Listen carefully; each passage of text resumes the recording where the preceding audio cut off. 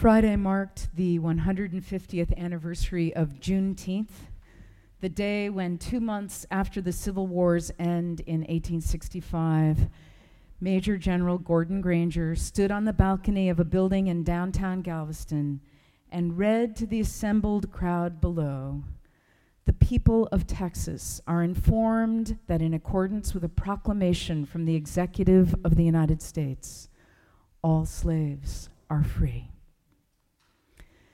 But this morning, as we gather in the beloved community for the first time since Wednesday night's soul-searing massacre at Mother Emanuel AME Church in South Carolina, we know that our country's legacy of slavery still thrives as racism. As we mourn the dead and pray for the survivors, we are called to the hard work of looking deeply at the causes of this terrible soul sickness in our country.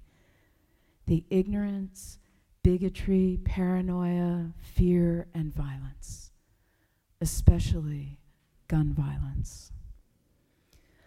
Until we can examine our national conscience and commit to the hard work of walking the long road to freedom together, racism will keep all of us enslaved.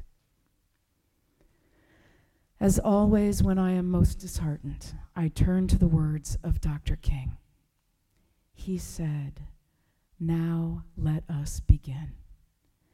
Now let us rededicate ourselves to the long and bitter but beautiful struggle for a new world.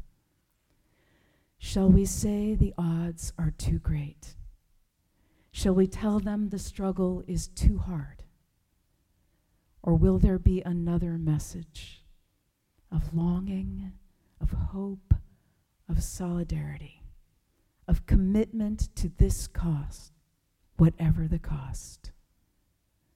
The choice is ours, and though we might prefer it otherwise, in this crucial moment of human history, we must choose."